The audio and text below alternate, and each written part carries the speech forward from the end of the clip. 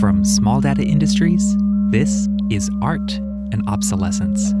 I'm your host, Ben Fina-Radin, and on this show, I chat with people that are shaping the past, present, and future of art and technology. This week on the show, I'm chatting with a very special conservator. My name is Christine Frohnert. I'm a conservator of contemporary art and more specifically specializing in time-based media art. Christina has been passionately working in time-based media art since the late 90s, and when she immigrated to the US in 2005, she became the first time-based media art conservator in the US who really had training specifically in this stuff, because back then there weren't training programs for it in the US. Not only was Christina pioneering time-based media conservation practice, but she would later go on to teach at NYU, and with her colleagues there established the first time-based media specialization within an art conservation program. And we heard from one of the first students of this program in episode 17 with Sasha Arden. Now, I don't mean to overplay the importance of these firsts. As we'll hear from Christina herself in today's chat, the work of learning in time-based media conservation is quite simply perpetual. There's always new challenges emerging, and to be a time-based media conservator requires a passion for constant learning and collaboration.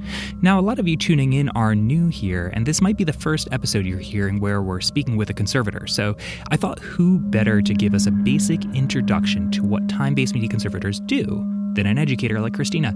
So before we really get started, here's Christina's concise crash course to ease us into the work of time-based media conservation. Time-based media art refers to artworks that have a durational element that unfolds to the viewer over time and is mediated through technology such as film, slide, video, software, the internet, or even performance. So as time-based media conservators, we are often really diving into research to understand those works and the work-defining properties, as Pip Lawrenson coined it. An analogy that I like to use for my students is, imagine you receive a loan request for a painting or sculpture. So what you usually do as a conservator is you walk into your gallery or into your storage facility, and with visual examination, you will probably be able to tell if the work is in a stable enough condition to be sent out on loan. Imagine you receive a loan request for an ambitious video wall. You will walk into your storage facility and you will open boxes with playback equipment, with media, with cables, and with monitors. Without putting it together and without performing it, you know nothing about the work. And that is really the key difference, that the works in our care need to be performed, to be shown, but also need to be performed so we can actively conserve them and can also perform risk assessment and conservation treatments moving forward. What a phenomenal summarization. I'm going to send that to my parents and maybe they'll understand what I do now. Now, with all of that laid as a foundation, let's dive into Christina's story. And as usual, we'll start from the beginning. I grew up in the most uninteresting and unimportant part of Germany, I would say.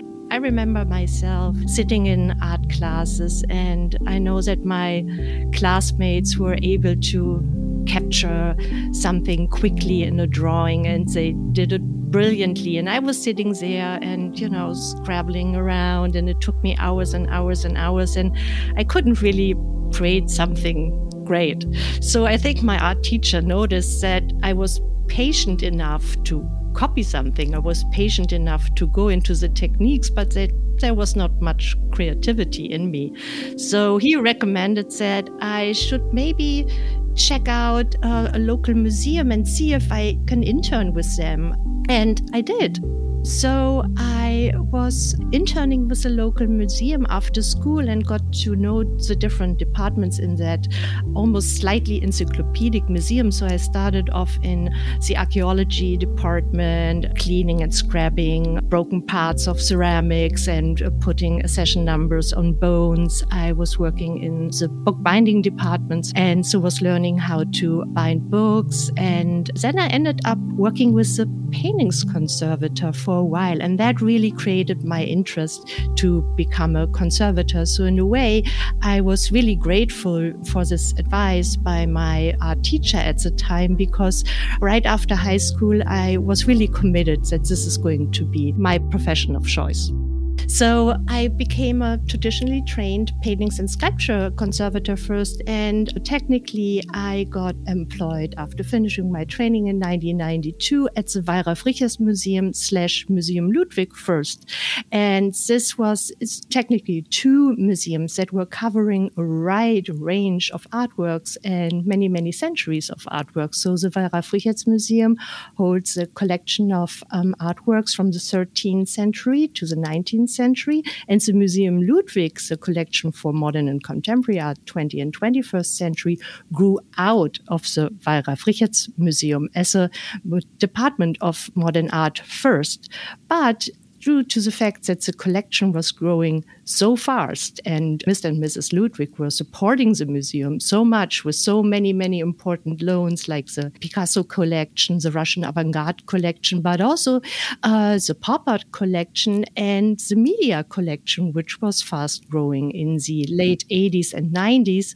The museum somewhat grew out of their location that was home for both institutions. And with a donation of 80 Picassos in the mid-late 90s, a condition was attached that the Wallraf-Richartz Museum will move out into a newly built location and the museum will become entirely available for the Museum Ludwig. And it was at that point of time that also the conservation department were split into two departments, one serving the Wallraf-Richartz Museum and the other one serving the Museum Ludwig. And at that point in time, I became head of conservation at the Museum Ludwig because I already had a very obvious interest more in modern and contemporary art other than traditional art. But at that point in time, I didn't have formal training in time-based media conservation. So I found myself standing in front of the Brandenburg Gate video installation that is composed of 215 CRTs by Namjoon Paik. And I was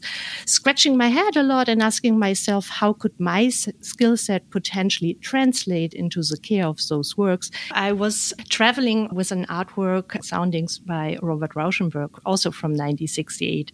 This is a light kinetic installation that was also conceived by Experiments in Art and Technology, the artist and engineer collaboration. So Soundings is a 30 feet wide installation, about 3 feet deep and about 7 feet high. And it consists of plexi panels, and the front panel is mirrored. The panels behind show silk screens, black and white silk screens of chairs in different angles. On top of the piece are 8 microphones. Behind the work are light bulbs, and there's a control unit. So if you walk into the room with Soundings silently, it's usually shown in the dark room, you will see nothing but the mirrored image of yourself. If you start clapping your hands, if you start singing, if you start making any noise, talking, the microphones picking up the audio intake of the human voice, splitting it into 4 frequency bands, and then activating individual light bulbs from behind, which is basically illuminating the piece from behind. But the key factor here is the work is sensitive to different ranges of the human voice. So different voices will activate different visual impressions. So the artwork is literally talking to you. And when I was installing the piece during the Rauschenberg retrospective in New York in 1997, prior to be a media conservator in those days, I realized that a simple miswiring can entirely destroy the sensitiveness of the piece. And this is a moment in time when I realized that, wow, there's a strong need to conserve these works. And of course, they did come with very, very little documentation in those days. I just realized if there is no specialty focusing it in conservation, there will be an entire category of media artworks. There will be centuries that are potentially lost of cultural heritage. And that was a moment in time when I turned around and decided, no, there are many paintings and sculpture conservators in the world. I have to become a media conservator and I have to really spend my life saving those works. And this is when I got excited and learned about the program that became available in Bern in Switzerland for the conservation of modern materials and media, the first of its kind really in the world. And so I went there and graduated from there. And ever since, this is what I do. Wow. What was that program like at the time that you went? It was the early days of the program. So I was in the third class that entered the newly founded program. It was certainly pioneering at that point in time, but also, of course, now I know it myself, establishing a new program, it really takes a village. So I give huge credit to those who pioneered it and who identified the need early on. The program was founded in 1998, really in the early days of media art. And it was run by very dedicated individuals and still is by Dr. Stefan Wülfert, who's a conservation scientist and the head of the school. And in those days when I was there, Johannes Gefeller was a professor for media arts. But it's important to mention that the program was really focusing on both modern materials and media. And this was based on the fact that let's face it, in the early days of analog media, what were analog media made of? Synthetic organic polymers. So it came in handy to have some basic knowledge on plastics and their degradation and their conservation and treatments paths. So classes were really centered around both modern materials and media. In those days, as you can imagine, of course, we were very much focusing on analog media at the time, and the lab was slowly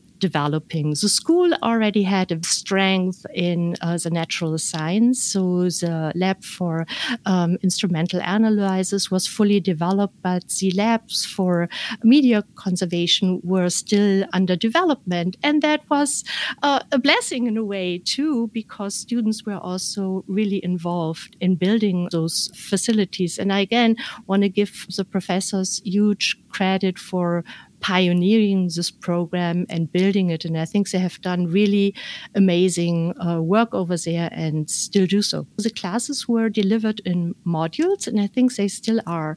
And modules means that you were focusing on one subject for an entire week. Let's say electric and electronic components in contemporary art. So you were taking classes, you had hands-on workshops for an entire week, and then there was an exam at the end of the week. So you were really focusing on one subject over the course of the week. And then you were collecting those credits over time by completing those modules that were necessary to gain a solid foundation of both the conservation of modern materials as well as media art. I was fortunate enough that the Museum Ludwig gave me a leave in order to complete that program. So I was still somewhat holding down that position and went back and forth between Bern and Cologne. And since they were teaching in modules, I was able to do so. But again, the museum gave me a leave for an extended period of time in order to do so. My main motivation to come to the US was basically for personal reasons. It was a really crazy decision because I felt like I probably had one of the most interesting, if not the most interesting jobs in Germany at that time.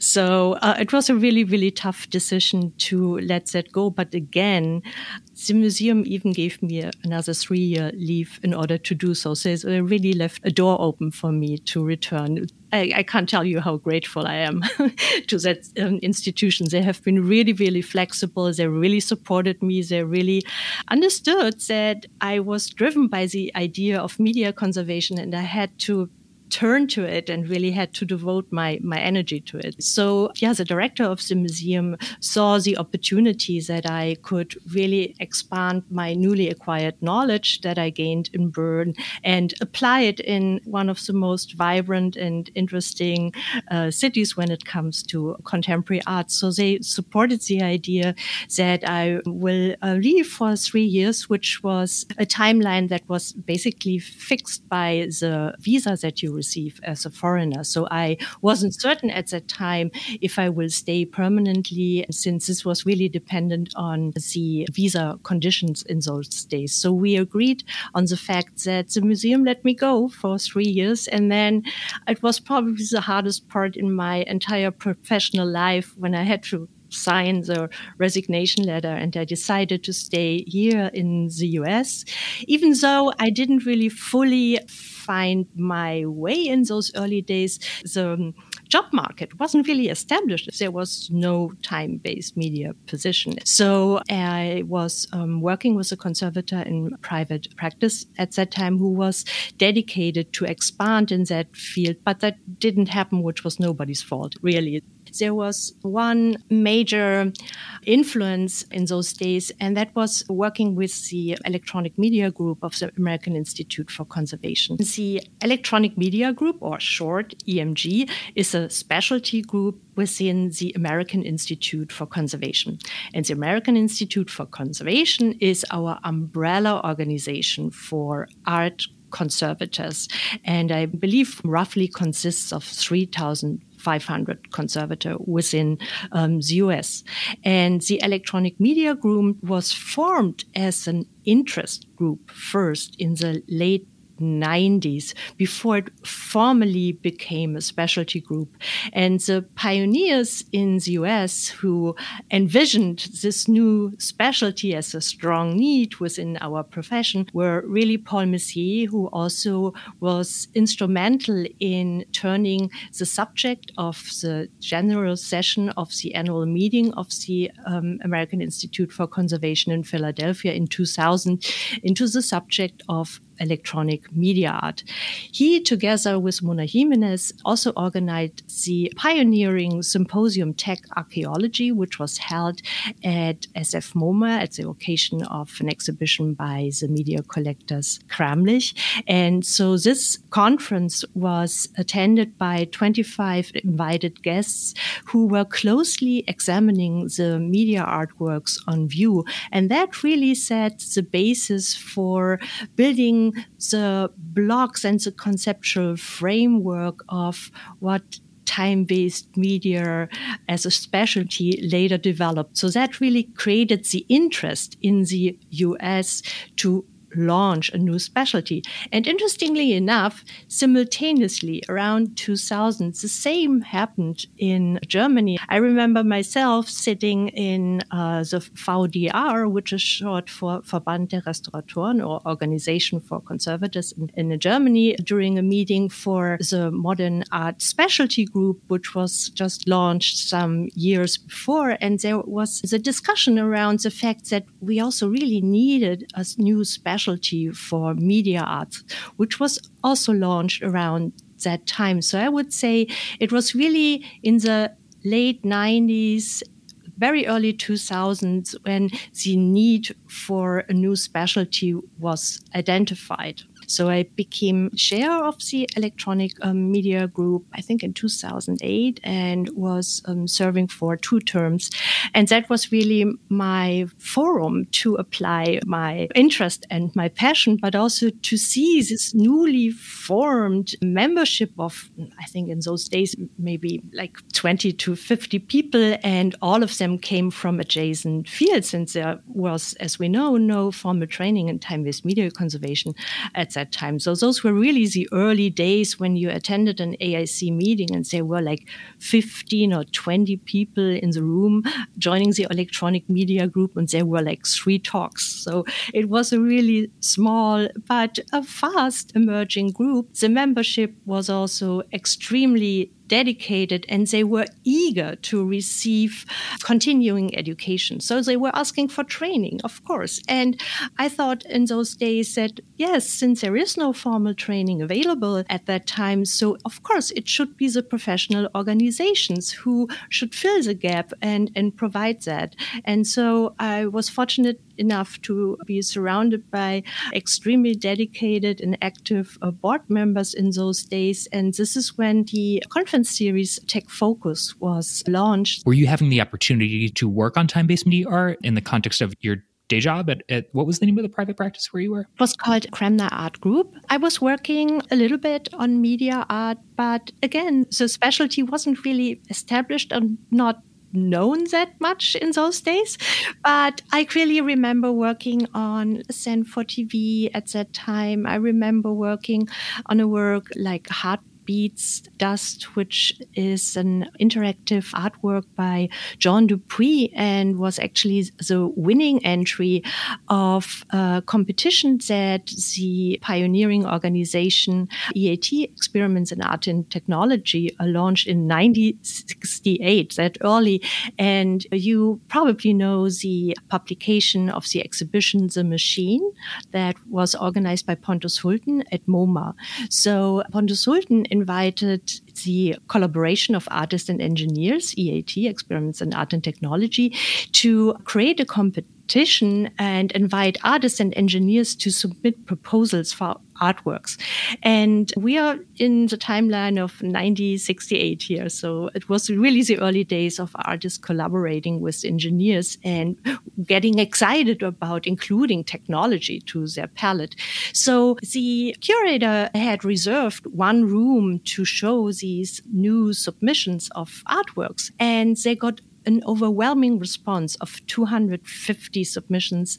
And they were all so creative and inspiring that they decided to show those works in a different institution. In those days, you could probably still make this happen on short notice to find facilities to do so. So another exhibition was launched, Some More Beginnings, in the Brooklyn Museum.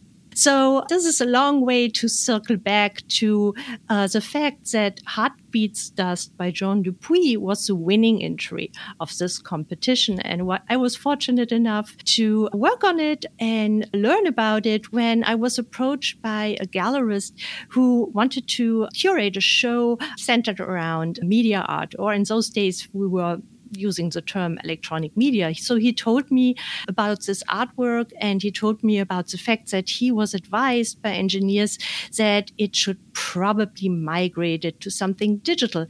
And this was a moment when I decided, you know what? I don't think that's a good idea, and I'm going to help you out here. Heartbeats Dust is an artwork that is basically built into a tall black pedestal. So imagine a black pedestal that is about 7 feet high, about 30 by 30 inches in square. The top of the pedestal has vitrine, so there's a window opening. And on top of the pedestal is a theater light that creates a cone of light, which is visible to the viewer through the window opening. On the bottom of the window opening is a red pigment that is lithophile rubin pigment, which is known for its very low specific weight and for its ability to stay sustained in the air.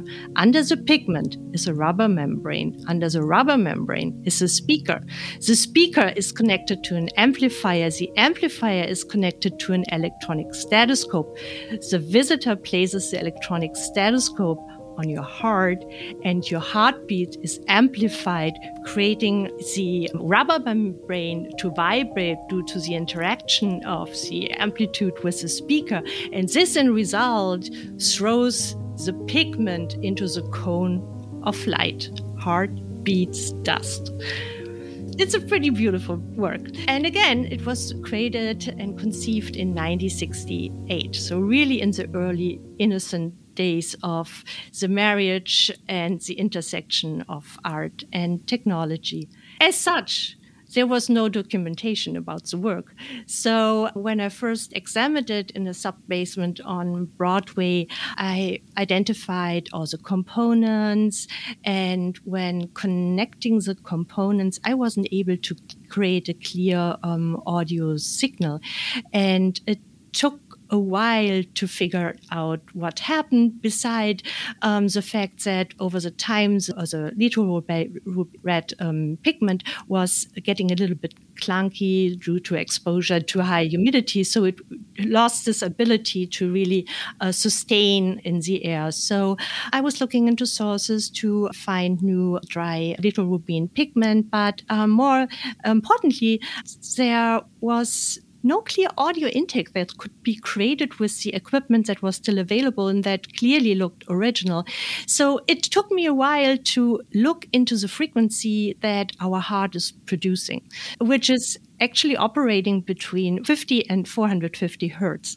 A commercially available amplifier is operating between 20 and 20,000 hertz. So it became obvious that some preamplification must have been necessary. So I looked up the make and model of the electronic stethoscope and was searching for contemporary preamplifiers that were used with those electronic stethoscopes. And it showed up, believe it or not, in an online auction, and I was able to purchase it. And once connected to the work, I was able to create a clear audio intake. And with the now added little rubin pigment, I could also really create the motion that was necessary to have the pigment being sustained in the cone of light. I also was fortunate enough to meet the artist afterwards, who was very, very pleased with the treatment. And then a film crew came to New York to document his lifetime achievements and his oeuvre. And of course, Heartbeat's dust was part of it. So we both were,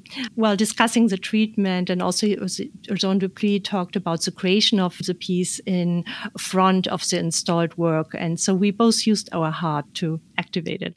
That is such an incredible story, especially because this is such an archetypical time-based media conservation treatment story. One of the unique things about our field is that you have these cases where, somebody brings the piece to you and it can seem as though, it just came right out of the box and here I have the instructions and here I have the equipment. But there can very easily just be like a piece of equipment that went missing and it was never documented in the instructions. So it doesn't work and it's not clear why. And so after Heartbeat Dust, eventually you go into private practice and you start your own company with your partner, Reinhard Beck. Where did you and Reinhard meet, and what really inspired you both to go into private practice? Mm-hmm. It's funny that you're asking where we met because we can't remember.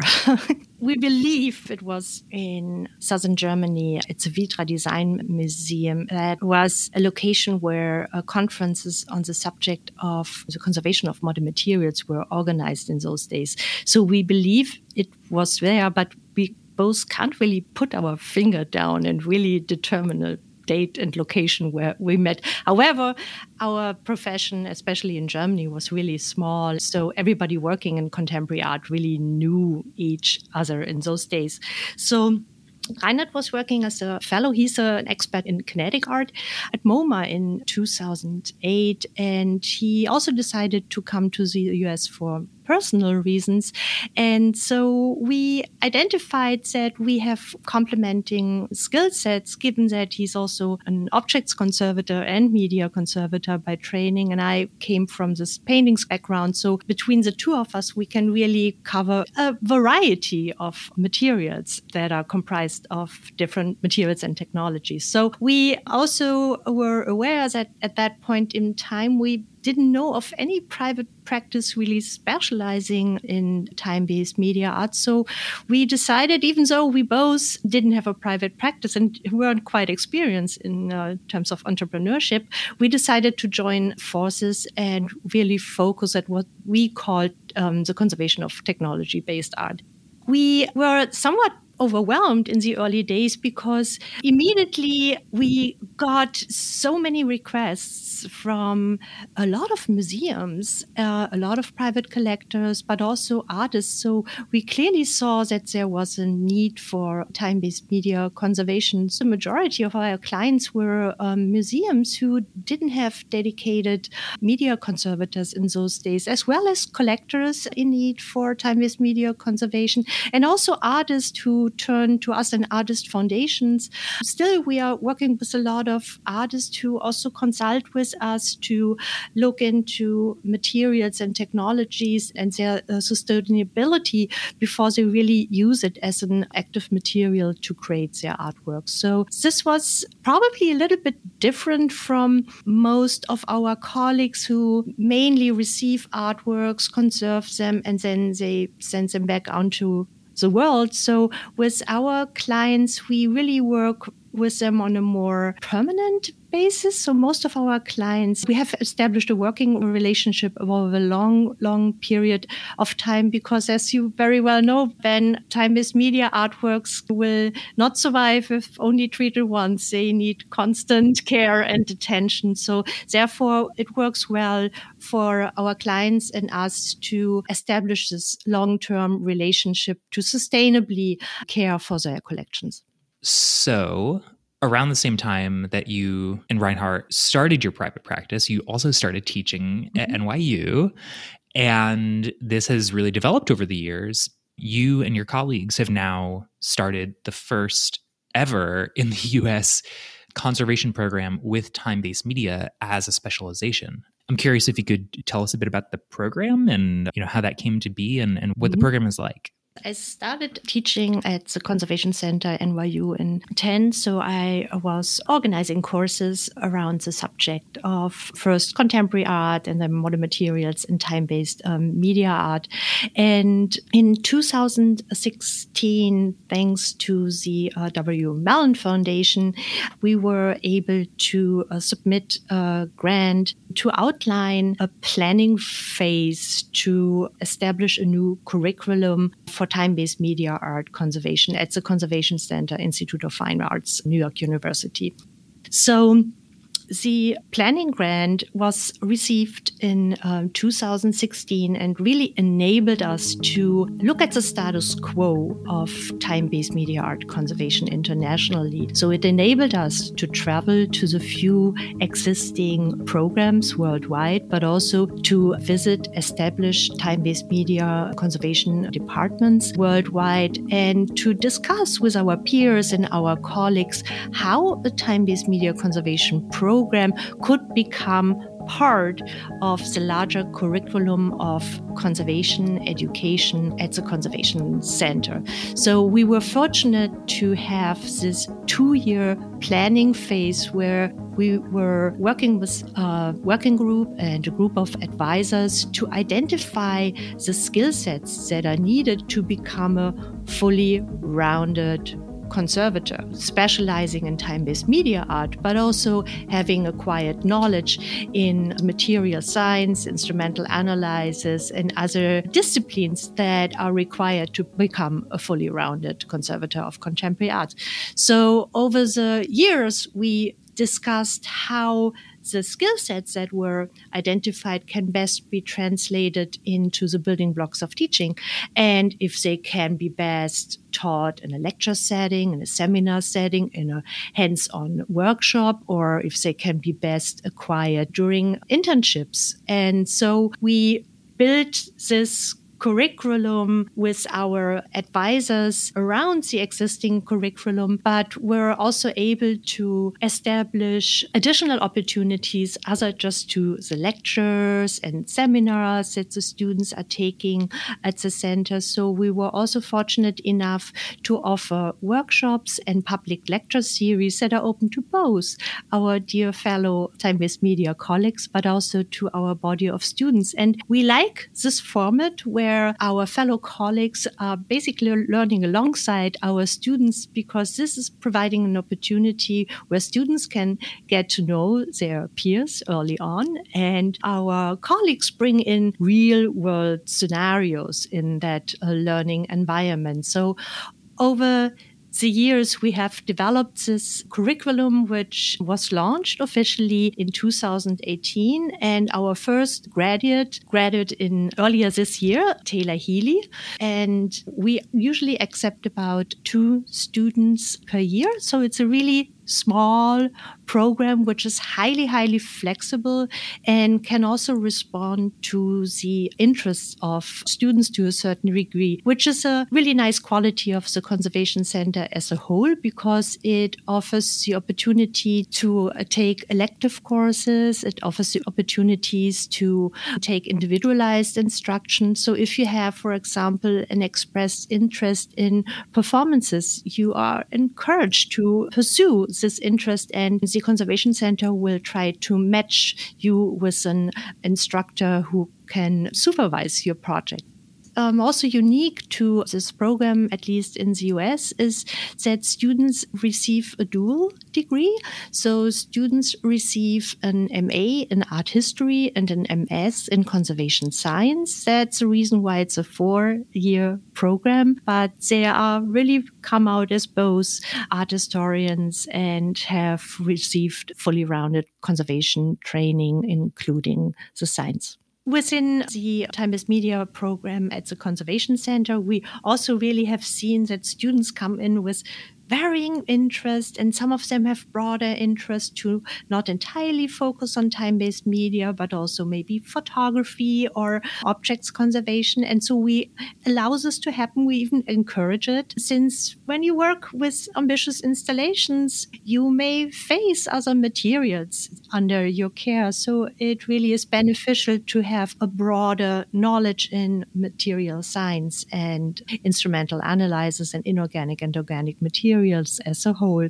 However, so now that we are approaching the 4th year of the establishment of the curriculum, now is the time to look at it and review it and see where modifications need to be applied, to see what we really liked as deliverables for the curriculum and where we can even build on that strength. So now is really a good time to take a step back and review what has been established in the next 4 years. And it's a little early to talk about it, but we are planning to do so in late spring in order to discuss this with a wider audience, but also to have our students present and give them a voice, how they have developed over time and where they are now going within the newly established field. So it's really also going to be a forum for even pre-program students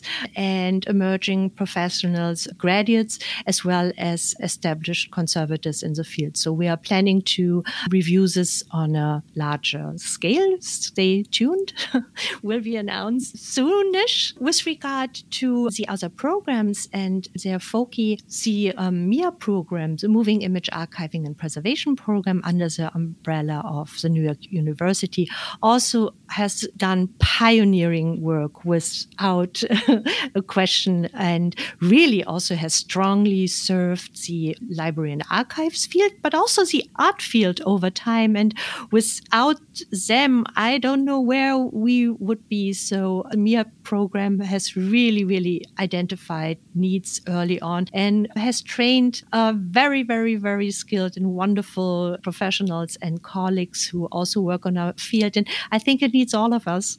And it's good to see that there are more educational opportunities. I also want to mention the programs abroad that have narrowed their FOCI over time, like in Bern. The work that has been carried out there over the last 20 years already is really amazing. And they will also take a moment to look at and revisit the last 20 years to see how the field as a whole has evolved and shaped and how this has translated into education. So that's all to say that it came a long way, but it's nice to see from the early days when we were really uncertain how to grasp and form the field, that there have been a lot of activities, approaches, conferences, educational opportunities, and now even degrees that have served the field thanks to so many dedicated and pioneering colleagues. Working with students who come from different backgrounds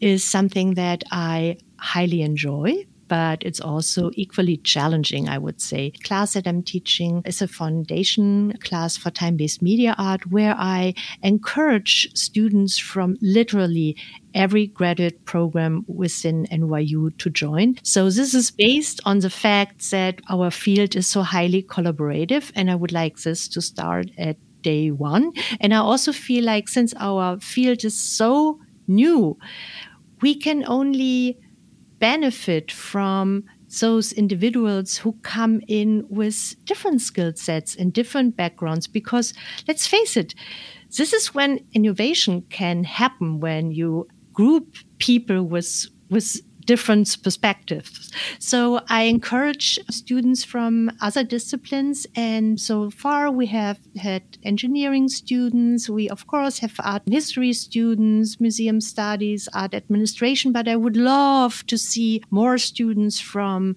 computer science, more students from the engineering field and other fields in the graduate studies, since we are all surrounded by media. We all have different skills that are contribute to media. We all use it on a daily basis. So having a dialogue with students from different backgrounds is really one of the most enjoyable, but also challenging tasks within education. Seeing students developing and then landing fellowships and permanent positions is probably one of the most rewarding aspects. So, Christina Ferner, what is coming next for you? That is a good question. I would like to know myself. Certainly, the pandemic had made me think about what I would like to do next and where I want to bundle my activities and where I would like to focus on. This may be potentially silly, but I'm going to mention it anyway. I'm also slightly transitioning during the week from art conservation to environmental conservation during the weekend. I'm not going to leave the field, but I sometimes think about what is the most pressing tasks surrounding our world, and I can't really fully isolate myself from the pressing issues that are centered around environmental conservation. Not that I have the skill set or the training that I can contribute to it, but I'm engaging in a local project on a little island where I live in Long Island Sound, where we're trying to reestablish the natural oysters in order to build natural oyster reefs, but also to reintroduce oysters in the local waters to clean the waters. So every oyster filters about 50 gallons of water. And this has been a really rewarding activity during the weekends to engage with the community and to learn about your immediate surrounding and getting to know your immediate surroundings. So you find me at 6 a.m. on a boat, circumnavigating the island and performing water quality measurements with my dear fellow project members. And so we're really building knowledge about our immediate environment, and that has been extremely meaningful to me. Again, I'm not going to leave the field, but I'm just expanding my horizon a little bit and see a huge value in engaging with your community. And if we look at our lives and our challenges that we are facing, I think it's also really important to engage in education in terms of environmental conservation. And in a way, our project is probably really most important to engage with the local kids in the community to make sure that the mess that we have created as a generation is hopefully going to be improved in the future. Oh my gosh, I love that. Is there any advice that you would like to give for somebody who's interested in becoming a time-based media conservator?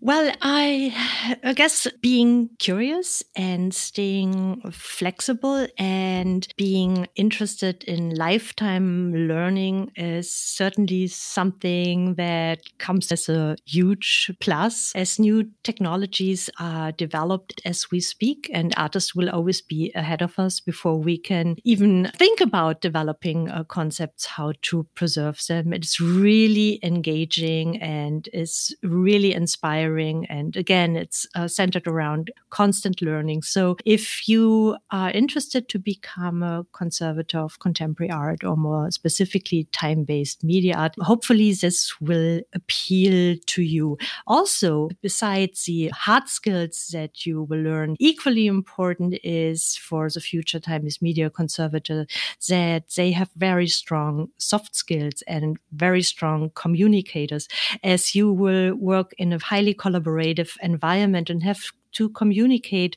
with different individuals from other fields of engineering, of computer science, or a neon technician, an AV engineer. So we certainly can have the knowledge all by ourselves. So we are highly, highly dependent on this collaborative spirit that also makes our community so wonderful. It's really a community of sharing. It is a very, very, very rewarding profession. So if you're open-minded, if you're curious, if you want to dive into really ambitious research questions, and if you're not afraid of also performing very detailed and ambitious documentation, the field is for you. Well, Christina Frohner, thank you so much for your time. I really appreciate it. Thanks so much for having me. And thank you, dear listener, for joining me for this week's conversation with Christina Frohner. If you enjoyed today's episode, please consider supporting the show by heading on over to artandobsolescence.com/donate, where you can make a tax-deductible donation through the New York Foundation for the Arts. If you're not in a place to donate, I hope you'll consider leaving a review. It really helps other people discover the show. And a hot tip, if you are a Spotify listener, they just rolled out ratings, so you can leave us a review there. And as always, if you want to keep the conversation going on Twitter and Instagram, you can find us at Art Obsolescence. Thanks again so much for listening, friends. My name is Ben Fino Radin, and this has been Art and Obsolescence.